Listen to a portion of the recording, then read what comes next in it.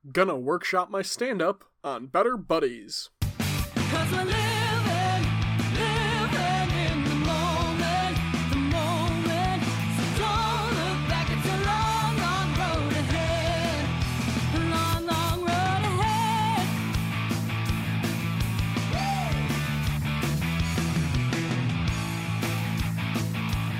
Hello, and welcome back to Better Buddies. I'm your host, RJ. With us this week, it's Eli. Hey guys, how's it going? Hey, it's going pretty good, Eli. We're doing great. Yeah, I don't know why I said guys when it's just you and me. I shall speak for the both of us. We are hive mind now. we are one. We are the Better Buddies in Legion. We are the buddies. The Join buddies. Yes, you will be assimilated. Our Better Buddies icebreaker this week.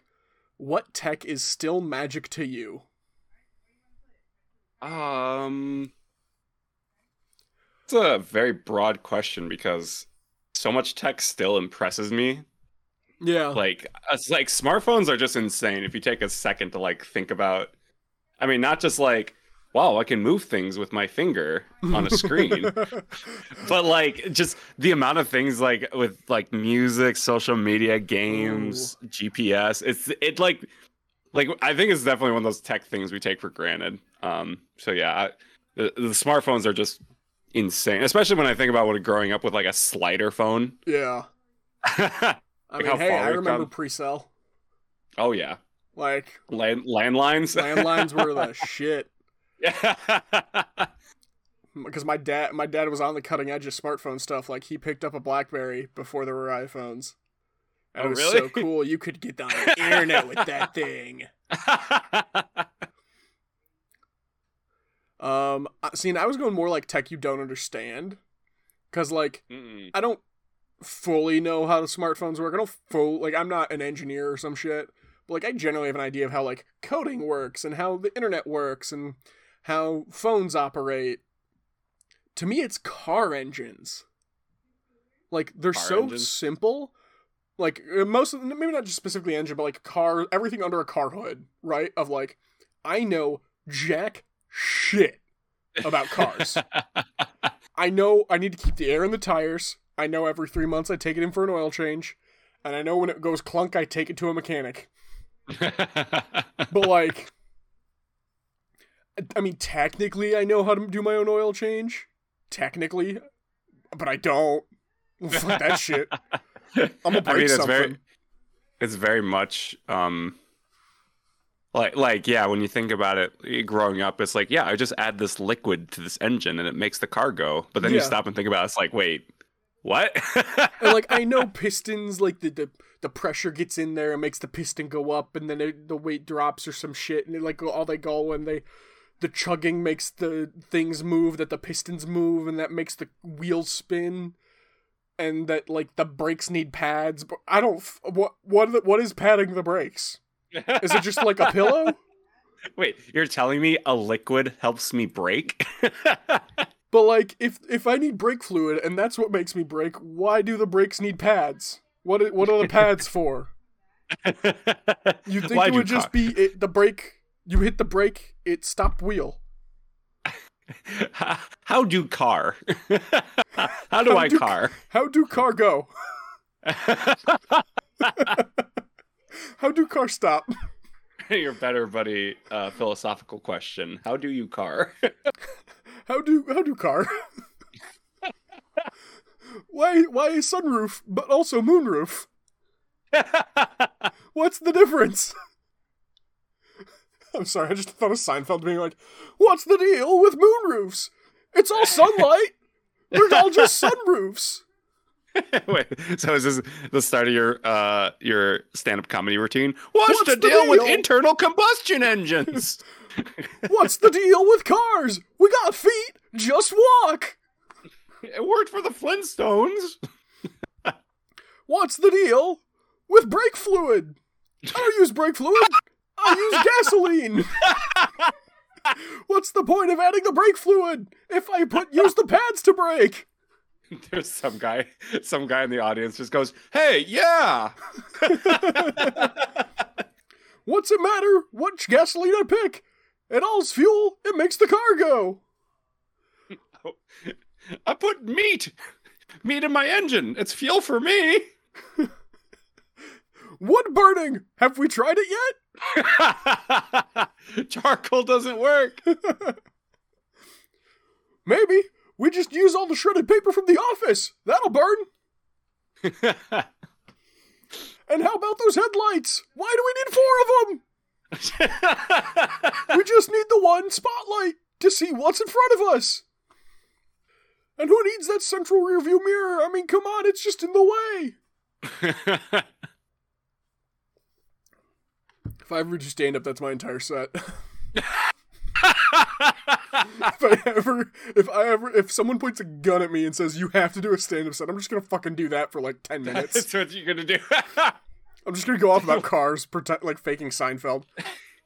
Yeah, as soon as you say, "What's the deal with internal combustion engines?" and you just, What's the deal with roundabouts? Why are they round? Make them square. You don't like that one, do you, Eli? I do love me a roundabout. I actually don't mind them.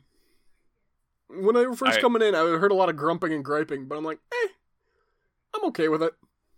I much prefer them in intersections. Yeah. Mm-hmm. See, I like small intersections. I like me like a 4-way stop. Despite the fact that no one knows how to fucking use a 4-way stop, I like me a 4-way stop. Okay, so yeah, that's what I always say when people are like, "Oh, no one knows how to use roundabouts." Like, no one knows how to use 4-way stop.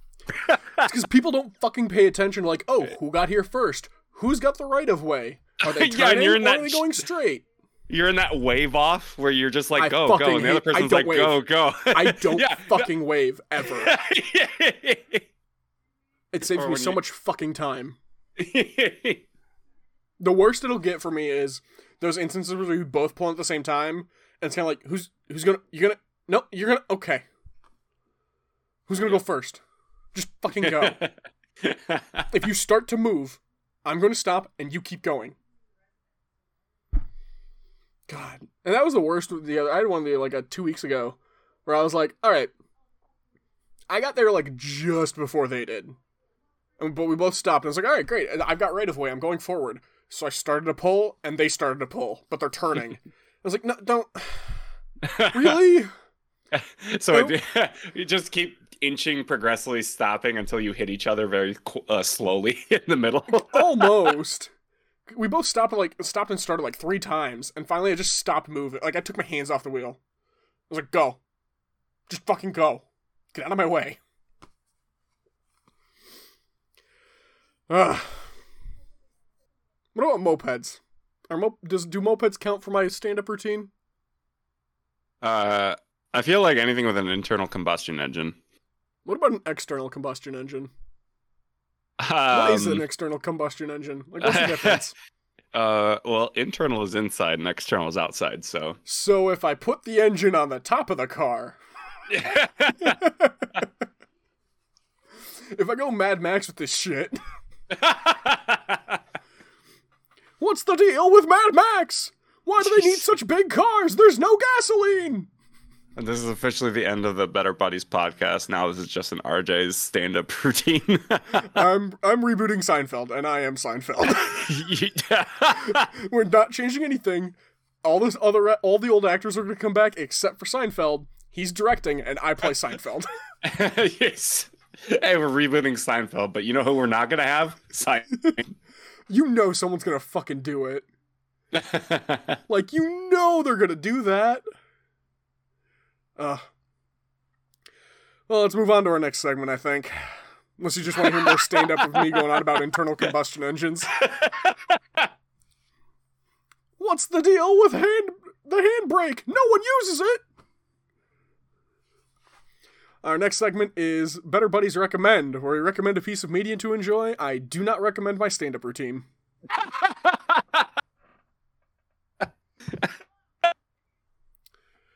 And you just need to iron it out a little bit. What's the deal with irons? Why are they so dang hot? This is going a lot better than last time we referenced Seinfeld like 2 weeks ago. Oh yeah. Yeah, it didn't go over as great, but we didn't keep it going for as long either. So to rectify it, the rest of the episode's just going to be Seinfeld bits. You want to know the sad thing, Eli? What's that? I've never seen Seinfeld. Never. Not one episode? I have seen bits of like 2 episodes. Seinfeld is great. It's a very good show. Oh, yeah. Because, it's great binge because episodes are only like 20 minutes long, and they're nice. they're so I'm trying to think of the right word, like Digestible. Pointless. Yeah. Like there's absolutely no stakes in anything. So it's very easy to just get through it. Yeah, it's just a breeze show. Just watching these 4 bumpkins just go through social faux pas, and These it's 4 endlessly bumpkins, you entertaining. say, as they live in New York fucking City. I mean, Kramer canonically does not have a job, so Yeah, but it's Kramer. no. So- For my media, I recommend Seinfeld. Okay. No. I actually came in with something. So Oh, see, and I came in with something that I think you will get a pretty good intellectual discussion out of. Do you want to go first, or should I? I'll go first. What you got? So I wish Calvin was here Uh-oh. because I have been just really chewing through the Wheel of Time right now. Oh, man. It has, for context, I've owned, I think, 12 of the Wheel of Time books since like 2019, and I've only gotten through 1.5 of them. You got 12 of them in 2019, and you got through a book and a half? So, like, my main What problem did you with do reading... during the pandemic? The main problem I've had with the book series is that it's just a lot, right? Yeah. I've heard those books are massive, too. Well, for context, I think I was looking up because somebody was asking me about the length, and I like using audiobooks as like the audiobook length as a measurement. And the first Wheel of Time book is 30 hours long. Damn. And there are 13 of these suckers. So There's 390 hours. no, some of them, I think the highest one goes up to 50 hours. Oh, damn. So we're talking close to like 500. It is a very huge series, and I think I didn't know what I was getting into, because I was expecting this like super quick paced, high action fantasy. I just realized those books are a work week. Those books are a 1 9 to 5 work week. Yeah, and so when people people always ask me what's taking you, and that's the thing. They're just so much. They're not these fast paced, swashbuckling, edge of your seat reads. They are very methodical, hyper detailed. Just the past chapter I've read. Lord of the Rings on crack? No, so there was Lord of the Rings on downers. there was this section of a chapter I just read where we spend like 3 pages in an inn with the innkeeper talking to the main character about gossip around town. Okay. And it absolutely has no bearing on the plot. But it makes the world feel so alive and multidimensional. Reading these books is not so much a high flying fantasy adventure. It is a long journey. And I really hope, for your sake, you get to the end of this series in like a decade. And 15 years. You get there in 15 years, and it loops back around to where the like bartenders like rumors turn out to be actually part of the story. It's how to defeat the final villain. just in that, like, because like in Lord of the Rings, when the hobbits get to the Prancing Pony on their way to, like, they're trying to go find Gandalf, they talk to the bartender, and the bartender's like, "Oh yeah, there's this one shady member of town who's been a little sketchy today. He might tell about you to the cloaked men." And then fast forward to the fucking last book, and near the end, when the hobbits are coming back to the Shire and they stop in that town, and it's like, oh yeah, shit's been bad since the Sharky took over the Shire, and they get in, and like the dude who ratted on them in the beginning is part of the bad guys crew who took over the Shire. Well, that's the thing. Like, I can't say. Yeah, say like it's. I shouldn't say pointless because that was what was taking me so long reading it. Reading this, the first book and halfway through the second book was just. I was just getting annoyed of like let's get it going. Let's like keep it up. But after a while, I just decided, you know what? I'm just gonna sit down and not rush it. I get the sense that to enjoy the Wheel of Time, you just have to be in it for the long haul. You just have to really enjoy spending so much time living in the world, as opposed to like a high-flying fantasy adventure, which was what I was expecting. And now that I've accepted that, in sort of this ironic twist, I'm actually going through the books at a much faster pace. Oh my! See, and that's now I kind of want to read them, and that's because of that specific reasoning you just gave, because it perfectly mirrors my experience with Tolkien, where I love The Hobbit, right? Because The Hobbit is that like fast-paced adventure where like they have like lots of little smaller adventures on their way, and they have the dragon, and then they go back home. That's it. And the adventures in The Hobbit are like spaced out just enough where you get a little bit of downtime, then you get an adventure, then some little downtime, then an adventure. Whereas The Lord of the Rings, I first tried to read that in like early high school, and I got through it, but I got through it by skimming. Because I was a fucking 14-year-old or whatever, and I was like, ugh, they're just talking about walking up the mountain. Fight something. And like, I reread the books this past summer into the fall, and I got so much more out of it because pretty early on in the Fellowship of the Ring, I was like, okay, I just skimmed over this paragraph about setting up for Bilbo's birthday party. I'm going to go back and slow down and read that. And I just slowed down, and in doing so, got so much more out of the books and enjoyed them so much more. So, like, I get it. Yeah, and it's been just because like I mentioned earlier with like the smartphones and everything, we do live in a very stimulating time where we're always moving on to the next thing, and taking the time to just sit down for like an hour and just read the books for enjoyment rather than like completing it. It's just it's been like I felt like better mindset overall. Not just the feeling to rush everything that I'm doing. So, yeah, this is why I wish Calvin was here, because I wanted to talk about this newfound appreciation for the series, and I know that he is a mega fan of it, and I'm just excited to get into the story, the real meat of the story, and then Sorry, I'm just thinking about I'm halfway through book 2. I'm really excited to get into the story. I mean, there's like I said, there's 13 of them, and each one is like well over 600 pages or around that time. So yeah, like I said, that it's just a mindset thing. And now that I'm in, corrected my expectations and accepted the story for what it was, and it's just been such a treasure. So yeah, I full-heartedly recommend The Wheel of Time if you really want to live in another world. Wheel of Time is great.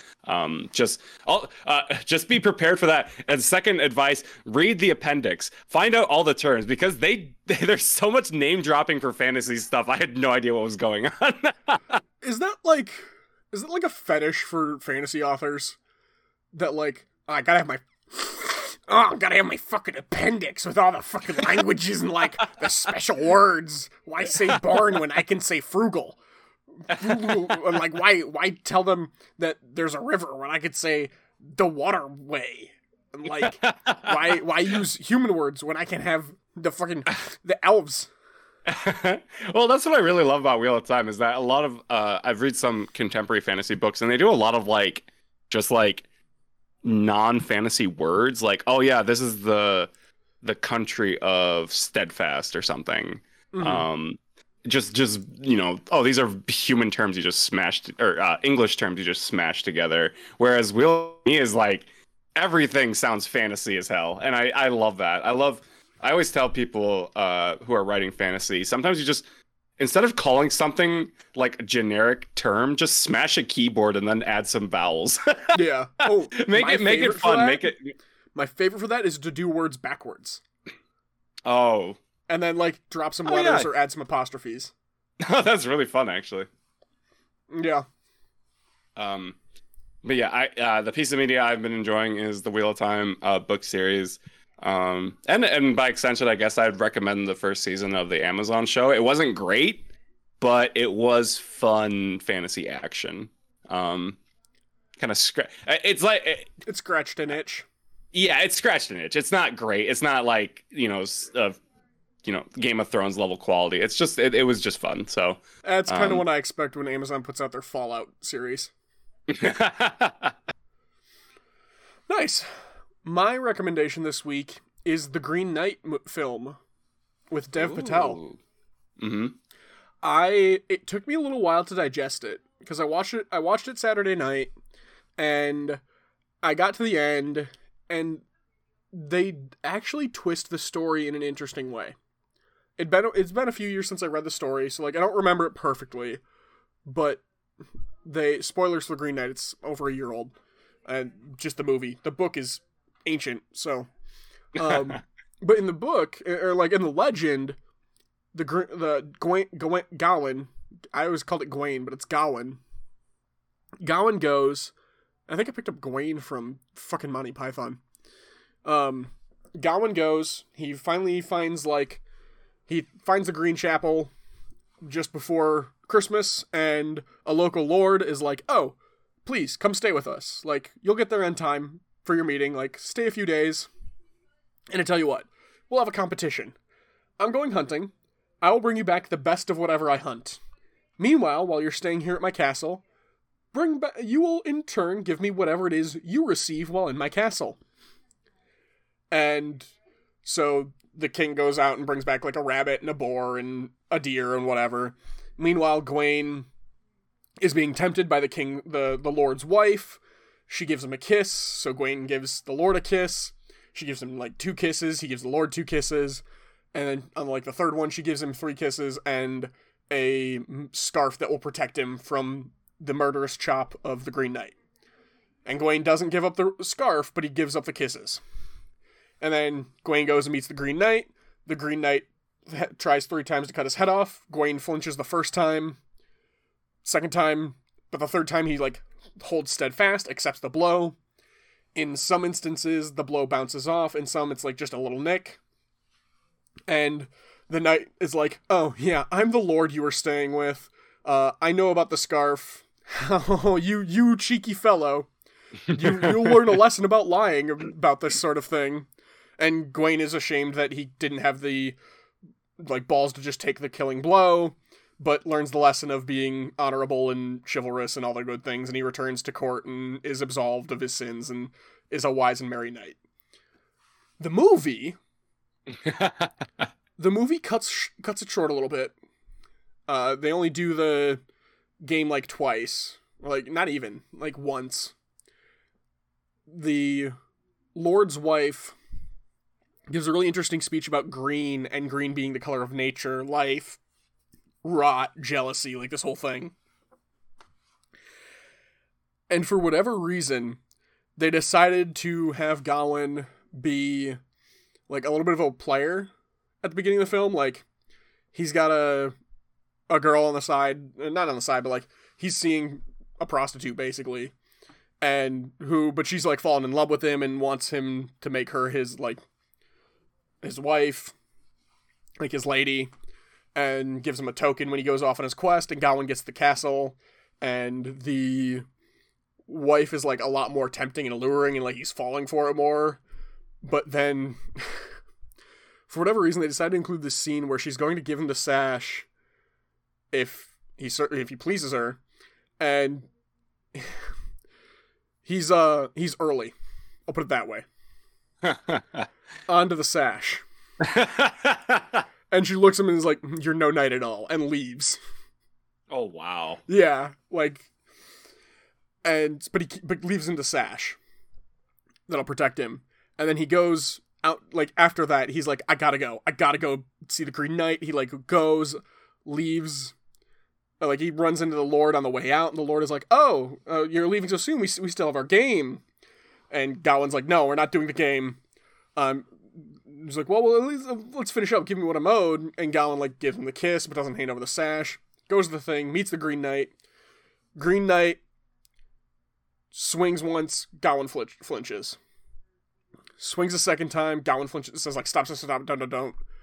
And then after that, there's an extended, like, dream vision sequence of Gawain basically saying, fuck this, I'm out, leaving, going home, taking over the kingship from Arthur, being a cruel, cold, heartless king who gets a male heir from the prostitute he was seeing beforehand, but he, like, just pays her off and leaves with his newborn son and, like, has no feeling for her.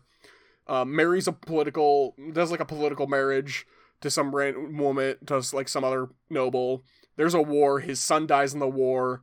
They're at, like, he's a hated king. They're at the gates, and he removes the sash and his head falls off. And then it cuts back to the Green Knight, where Gawain has just, like, had this vision of what happens if he doesn't accept the blow. And he's like, okay, stop. He takes the sash off and says, okay, I'm ready. And the Green Knight says, off with your head, and it cuts. That's the end of the film. And but it's got a post-credit sequence. Like a post, you gotta watch all the way through. It's like a mid-credit sequence, actually, I think, of a little girl playing with a crown back home. And it was kind of like, what did I watch? Like, it was so, because the entire journey it was beautiful film, really well shot film. All the actors were really good. Like, it's a very simple story, and the way they did the Green Knight design was really cool. But the whole point of the film is the journey, and the lesson Gawain learns. And so he learns the lesson, but they leave it up to interpretation of, does he die or not? Okay. And it left me really melancholy for a bit afterwards. I was like, oh, damn.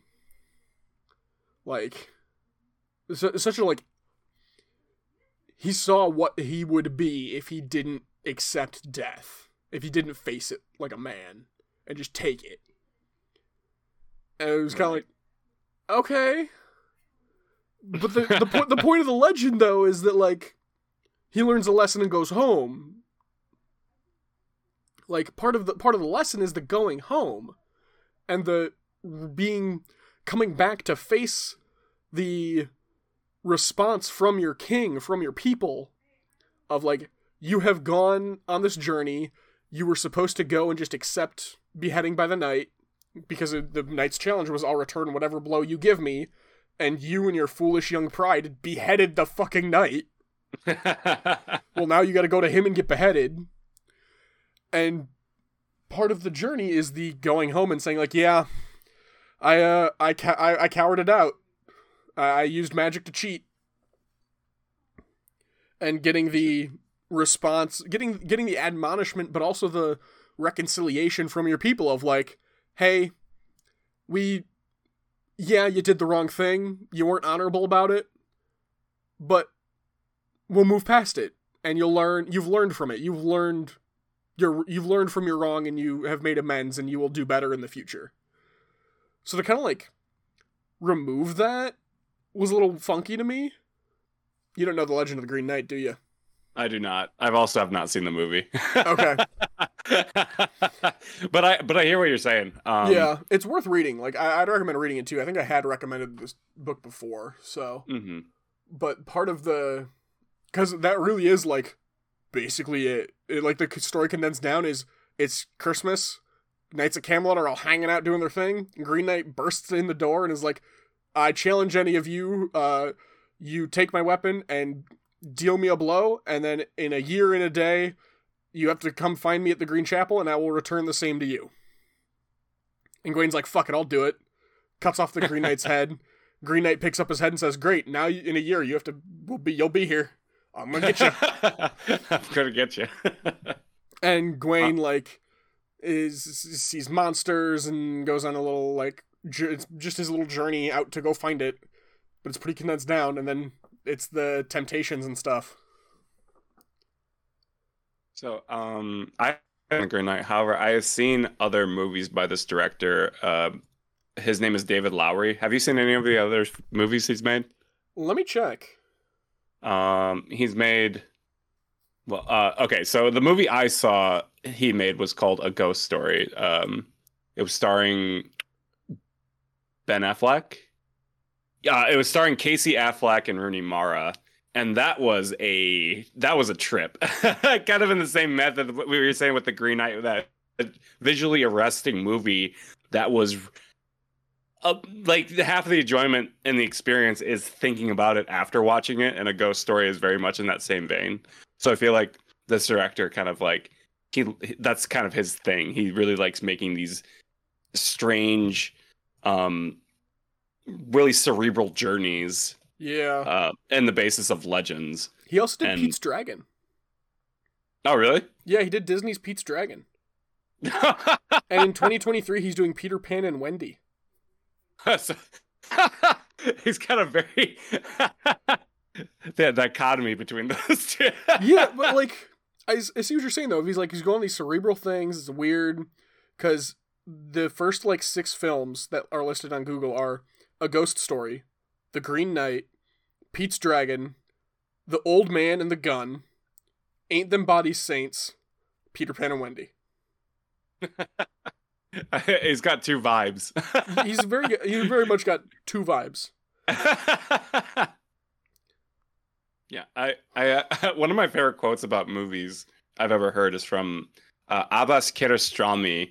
He is an Iranian director, and he said his favorite movies are the ones that put him to sleep. Huh. Because he gets to dream about them.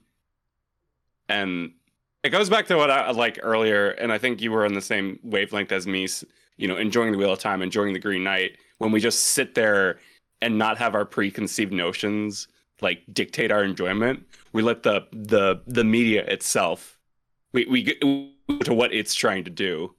Yeah. And not, like, oh, this is how I enjoy it, and I'm not enjoying it the way I do, therefore I won't enjoy it. Instead, it's like the director, Kiarostami, is just like, no, the movie put me to sleep, but then, like, I enjoyed it because of that. It was an experience I wasn't used to, and I got to imagine it. And I just think that's interesting. There's such a topic about enjoying the media after the fact, and I think that quote really it's such a great example of, like, how can you enjoy a movie while sleeping? But it's like changing your mindset to enjoy something, and I think that's such an interesting idea. Yeah, and that made me start thinking about like video games, almost, and the like, and the like issues when it comes to rating video games of like, if you compare every video game to a first-person shooter, no one's gonna like Stardew Valley, like, or if every video game is Minecraft, then who the fuck, like, you'd shit all over Overwatch 2. Mm-hmm. And it's like, right. The games are doing their thing. This is what it does. You have to, and you go into it knowing what it's gonna be, and what you like and what you expect out of it, but you can't wrench it to be what it is you want to play. Like, you can't force Overwatch 2 to be a turn-based strategy game. It's never going to be Civ 5. But, so you have to adjust your brain to be like, oh, I'm playing this kind of game, so I expect, I want this out of it. Compared to, I think, with more of like books and movies, like we've just kind of gone over, of, I expect, I want to be entertained, and to be entertained means fast-paced, high-octane. And it's like, well, no, that's some entertainment. these are different genres that have different expectations. Go into it with the right expectations and the right what you're trying to get out of it, and you'll find it's enjoyable. Yeah. Yeah. No, it especially in today's age where we see a lot of, especially on the internet, people get mad when a movie or a game isn't what they wanted. Yeah. And they get mad. To me, like, the best compliment I can give a piece of media is like, I didn't enjoy it, but it was great. Yeah. I recognize what they were trying to do and they did it perfectly. It was just not my jam. To me, that's like the highest compliment I can give something. Absolutely, because it's that, like, you didn't like it, but not because of anything it did. It did everything it intended to do and wanted to do exactly how it should have. It just wasn't for you. Exactly. And then that's after the fact when you start thinking about what it did, and then you start to adjust your expectations and you start actually enjoying it when you return to it. Kind of like what I did with Wheel of Time. It's like, hey, I gotta take this for what it is and not what I want it to be. Exactly. And now that I've tuned my brain and like decided to not deal with it, to enjoy it on its own terms, it's turned into this piece of media that I have a feeling it's gonna be something I really love. It's kind of a compromise. Like, here is my experiences, my expectations, my preferences, my habits. Here's everything I bring to the table with this media experience. And I think particularly, like, with the way algorithms have gotten with, like, curation and stuff, things get so tailored to what our essence is that we have to readjust and be like, okay, no, I have to meet the media where it is. I can't drag it over to me. I have to give it its room to breathe. Yeah, exactly. Awesome. Our next segment. Oh, wait, sorry? No, this is a good talk. Yeah. So, we have two possible segments we can do, Eli. Boy. We have the Better Buddies Rework Rewrite, where we pitch a story idea of some kind. Or we do How to Be a Better Buddy, where we give some real and some humorous advice. I had so much fun with the rewrite. I would love to do that again. Okay. I don't know if you have anything on your mind. I have one idea, just because I thought of the movie, the trailer pitch for it, and I want to at least run it by you to get your opinion on it. On December 2nd, I had this thought. The first Black Friday in American history, everything was 50% off, and these shoppers would do anything for a deal. This summer comes the blockbuster film, The Splurge. I love it. Yeah, it's The Purge, but it's Black Friday. So, I can't remember if I mentioned this, but in October I attended a B-movie film event at a theater called Schlocktober. Ooh. And the movie among the 4 movies that we watched was Chopping Mall. Oh, Chopping Mall? Yep. I've heard about that. Yeah, it was great. However, I was disappointed because, you hear the term chopping mall and you think, oh, it's going to be a slasher movie set in a shopping mall. But instead it was these robots? Yeah, it's these killer robots who hunt these like kids, these teenagers. And it was like, oh, that's not what I expected. So when you say The Splurge, I'm thinking this like B-movie, schlocky, bloody, grotesque. Early Sam Raimi. Yeah, like Evil Dead levels Sam Raimi blood. Mm-hmm. Yeah, or like Army of Darkness. Sorry, style. That's what I meant. Yeah, Army of Darkness style, goofy, over the top, schlocky horror movie. Because like you can imagine like the beginning, this like just unaware person like, oh, look, a deal on a TV. I can't wait to go to Black Friday, and has no idea what they're getting into. I think that's like exactly what it would be. Is like, you got those people who are like, oh, we never go out on Black Friday. The crowds and it's just so much hassle, da da da da. And of course, there's always like, you hear the reports like, oh, this person got trampled on Black Friday, da da da da. And they're like, oh, but the TV went out just after the big game on Thanksgiving. And every year we host the family Christmas movie marathon. And budget's already tight. It's the holidays. We gotta get a deal. I guess I'm gonna have to go out. Like, I'll go. Okay, I think we can make this interesting if we have a main character who, let's say, is like a parent, a single parent, working class, doesn't have a lot of money, but loves their kid with like all their heart. And the kid is like, oh, I would just love, this new video game. And the dad, or the, parent, mom, dad, doesn't matter, a legal guardian of some kind is like, well, we can't afford that. But then they're looking through the catalog and they see like a 75% off deal for the new game console. But they know that, oh God, in this town, Black Friday, it's not like other Black Friday. Yeah. Parking is atrocious. And so just play it completely straight where like the local shopping center turns into like Mad Max style, like like it. You got the old. I'm just picturing like a bunch of old people on those like motor scooters that the stores have, and they're like, but they're spiked out with like skulls and chains. And I love the idea of like, what if he went like after the initial rush, so he was going through like the debris of post. So of like the post supermarket, it opens at not midnight, supermarket. and he was like, I don't need to wait in line. I'll just go at like 9 a.m. after I have my coffee.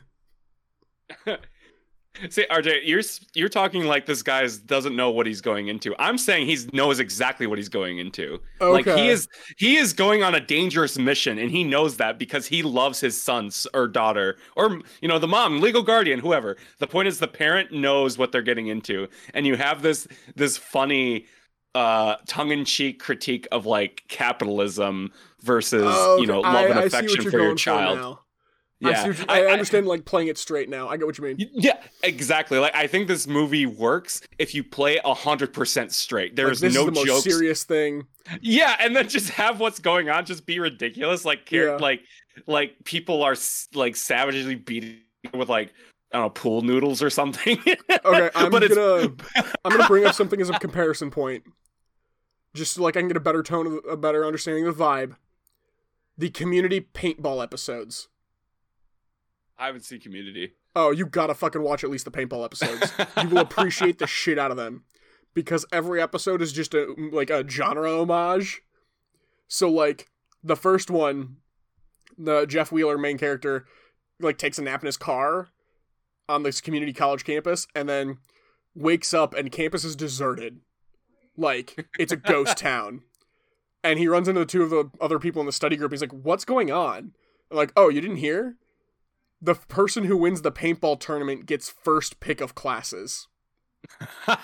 And it becomes just like a a post-apocalyptic war zone. But like, they do that one, and it becomes kind of like Die Hard-esque. They do one where it's Old West, so it's a Western. They do a Star Wars rip of it, where an enemy community college brings in like, they start in the episode 1, like, oh, the paintball fight, and then after that, episode 2 is a bunch of stormtroopers are coming in to win the paintball tournament for the college. And then the final paintball episode they did was a spy movie, where it's like, he's out of the game, he's not going to participate in paintball, it's over, no one's doing it, but the janitorial staff brought it back to ruin, like, a speech ceremony thing, and are, like, going to quote-unquote assassinate the dean in paintball. And because the Russo brothers direct, they literally, and it's like after Captain America 2, Winter Soldier, they do the literal exact same scene from Captain America in the elevator, but with the dean and paintballs. That's so funny. Yeah, so like, that's currently the vibe I'm getting off of this, like, playing it super seriously, everyone's taking it deadly seriously. And it's just the, like, the gangs and the beating each other with pool noodles and the who staked out what territories. Like you said, it's the splurge. It's like the purge, but I'm getting like a Last of Us type. just going into this wilderness of post like the final hour of Black Friday, and Yeah. the legal guardian is just like, please, I'm doing this for my kid, and the guy's like, oh, I don't care about your kid, I gotta like, resell this on eBay. Yeah, we were all kids once. And like that's the reveal. I think that'd be an interesting like the main character's morality of like doing this for love, where everyone else is like buying it to resell it. Yes. And you have this like that's the moral drive that keeps them going. I think it'd be very interesting.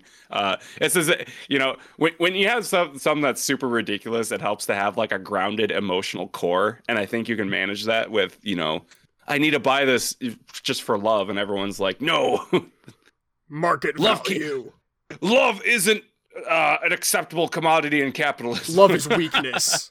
Yeah. Love opens you up to be destroyed, to be betrayed.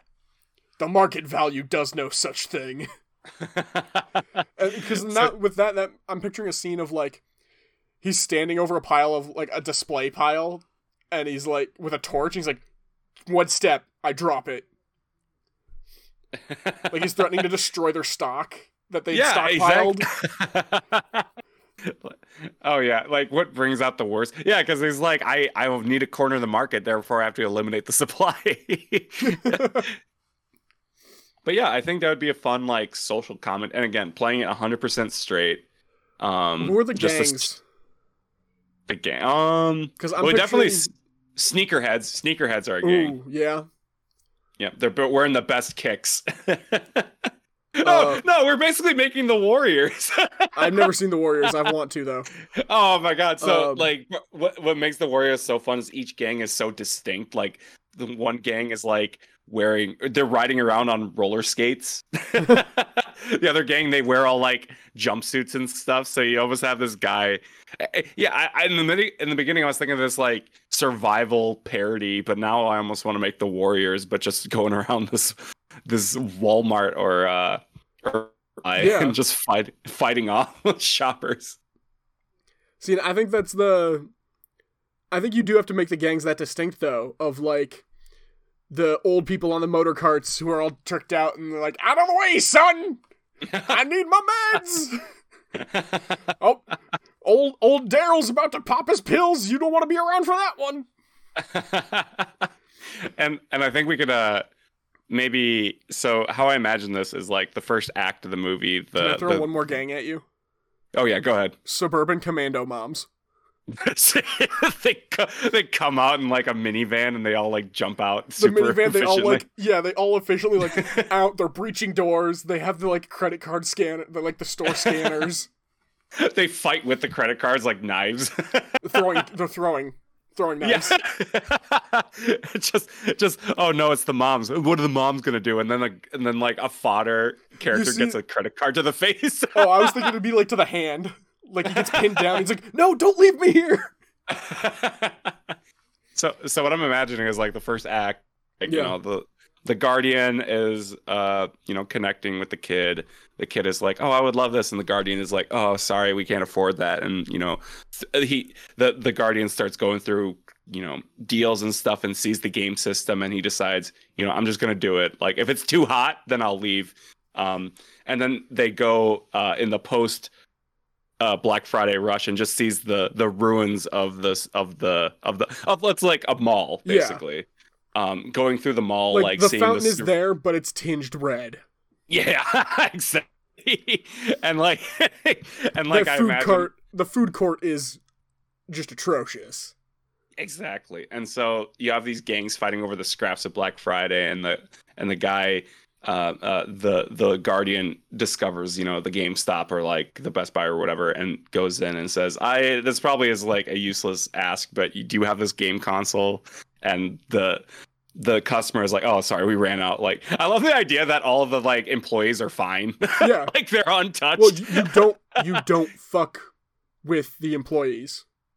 You don't fuck with them because they control the supply. They have keys to the back room. just everybody bleeding and like dismembered on the ground, and just the Best Buy employees like, "Hi, welcome to Best Buy." Customer service knows no bounds. And then I imagine like the employee like pulls the Guardian aside and says, "Look, we don't have any here at this location, but But we have the a general store at the corner of the mall, rumor is they had some in stock. I say, like, anytime you write us a movie script, you want to make a point of no return for the main character, right? Yeah. And so I imagine the Guardian is going, on this shopping, just to scout it out, see if it's worth doing any, and they get further in, and then they have to reach a point of like, do I enter the Black Friday free for all properly, or do I bug out? And then because of their love for their kid, they go for it. I'm thinking part of that then would be structurally like the game store they go to is near the entrance, right? Like the game store's near the entrance, so it's relatively safe. Like it's not the most dangerous thing for them to get to the game store, but then the game store's out, and the store they have to go to is on the other side of the mall. So that's where the choice point is of like, even if I get over there, I got to get back out of the mall. Mm-hmm. Yeah, that's like I can't remember what it's called, but there's the hero's journey. The hero's journey. So basically, like a part of it is like grabbing the elixir and then returning with it. And so so the middle point of the movie is definitely the Guardian gets the game console and now has to now they're a target. Now they're like, oh, that would be such a great. So that's so he gets told there's no more game consoles. Like it, oh, shucks, like sorry. And he walks over and sees a dead man with a console in their hands and is like, okay, here we go. And then grabs it, and then like all hell breaks loose. I just had a thought of like, because the mall's gonna have security cameras, right? Oh yeah. So there's gonna be that one, like the store staff are off limits. The security staff are not, because they're not store employees. And so somebody like is in the store, like the camera room, calling out like called shots and shit that's going down, almost like an announcer of like, ooh, some dangerous stay out of Kohl's. We got some fights over the Blazers in there. I think the red is going to be the hottest color this season. Like a Hunger Games style. Yeah, I was thinking more of the like in episode 1 for Star Wars with the pod race where they're announcing like Quaternaro's power coupling and like the people dying on the track. Right. And they're just holed up in a security office. I think this definitely, it was the splurge, right? Yeah, the splurge. I definitely think this has such potential. A great double thing though, because he's splurging on it's a play on the Purge and on his splurging to get the console for his son. Mm-hmm. Right. Oh, this is the point of no return for the main character, is that they're like a very, righteous, motivated by ethics and things like that. And the one law you can't break on Black Friday is you can't steal anything. You have to pay for it. Oh yeah. And so that's the point of no return, is that they steal the game console, and then they become like public enemy number 1 because they broke the one law you can't break. Oh, so like so to get to the console, they had like some early interactions with the gangs, where it was kind of like, hey, yeah, no, I'm not here on anybody's territory. I'm not trying to get on your turf at the what fucking even like a bookstore. Fucking I don't know. Like I'm not trying to get in on the Barnes and Noble. Like I'm not. That's your turf. That's your turf. I'm not. It's all good. I'm just going over there. Like and he's like edging past the territories and stuff, and like having a couple of those territory conflicts. And then he walks out of the like whatever the fucking general store is that had the console, and he steals out. And the guy on the watching the cameras is like, "Oh, folks, we've got a free for all here. Somebody's broken the one rule." Yeah. And so it becomes an escape out of the shopping mall. Is there any point where he like gets captured or encounters somebody else who's like in there doing the thing, and they're like, doing their shopping and all that stuff, and like they have the conversation by the fireside, and the emotional beat where like he reminds them why they're there, and he's like, "Yeah, I'm getting my son really wanted this, or my kid really wanted this," and the other person's like, "You know, when I first started going to Black Friday, it was to get my sister a book she really wanted for Christmas, and I got it, but there were so many other deals. It was enticing. And so I went back again the following year. I didn't have a reason, but it was so much. The deals were so good. And I go every year now. But I don't go to Christmas anymore. I just do Black Friday." Oh, the main character could be tempted to get something else. Oh, what if the original isn't a game console, but like something that's not that popular? Mm. And so the main character is tempted with all these other sales, but they're like, no, I need to get this. He's like, what? Why would you want that? That's like 5% off. You can get a better deal for like this other, this other doll, this action figure. It's like, no, my kid wants this one. And it's just like, psh, you're wasting your time. But that's there and like the deal's off and he can't afford it. So that's when they steal it. Oh, so I don't know how I feel about the deal going off and he steals it, that being the reason. Just because then we exit Black Friday territory. And the minute it hits midnight on Friday, everything's done. It's no longer Black Friday. Oh, so okay. Like the clock strikes midnight and everybody's like, all right, see you next year. And they go home. That's at the climax of the movie is like he's about to get got, but then the clock strikes midnight and it's just like, oh, Black Friday's over, and there's like, okay. Same time next year? I don't know. We do this 3-year rotation with the family on who we visit for Thanksgiving, so I might be in Minnesota, but we'll see. It's just two guys talking with like their arms cut off. Regardless, though, I think we're in agreement. Though the guardian, the mom, dad, whatever, they do not end up going back to their kid with the present, right? Because it was the main character is so fixated on this material object as a sign of affection is that they come back and the kid is just like, oh, this you didn't need to get me this or it comes back with nothing, and the kid is like, oh, that's fine. I almost wonder if we don't see them go home, if it's just them getting out of the store. Ooh, like it's up to interpretation how the kid takes it, and like how it gets presented.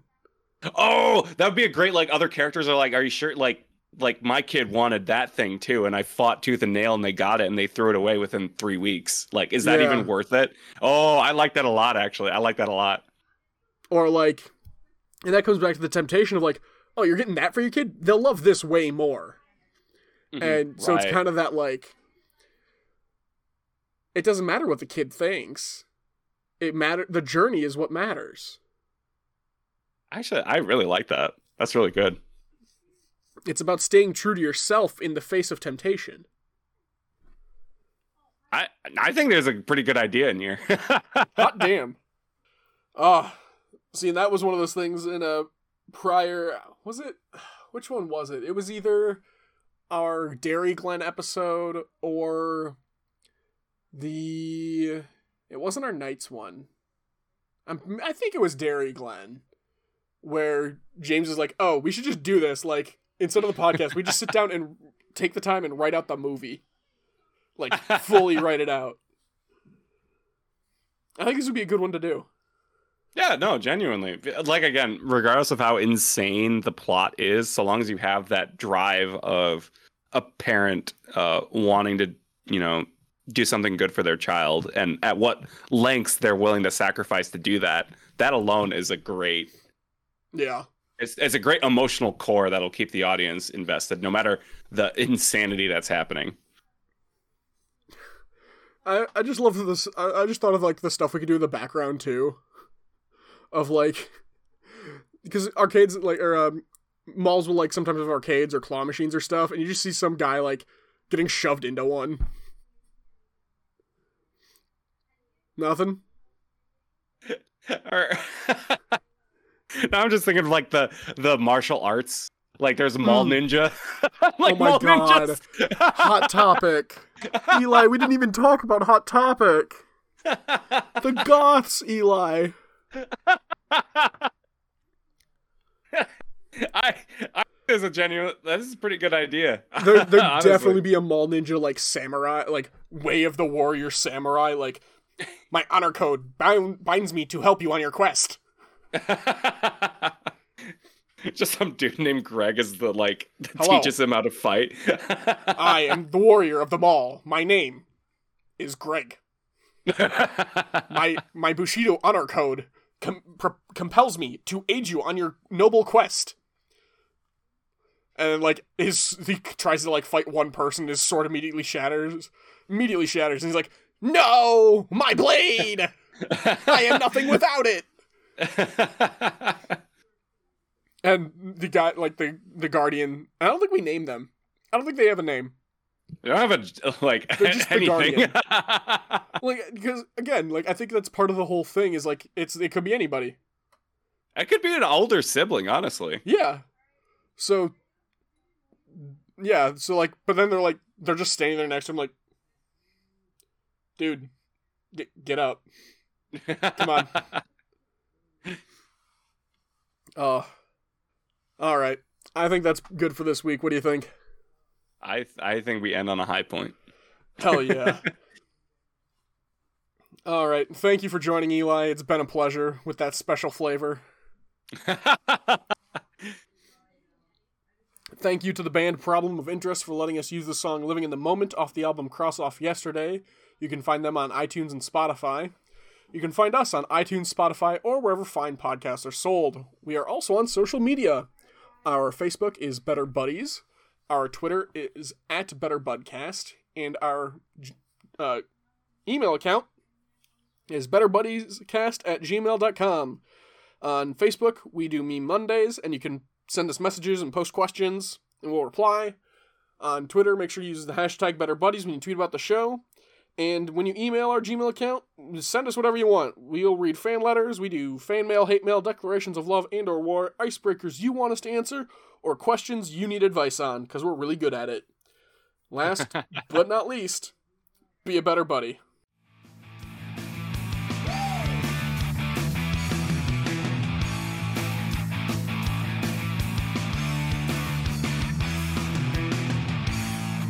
So is it just you and me today? Yeah, just you and me.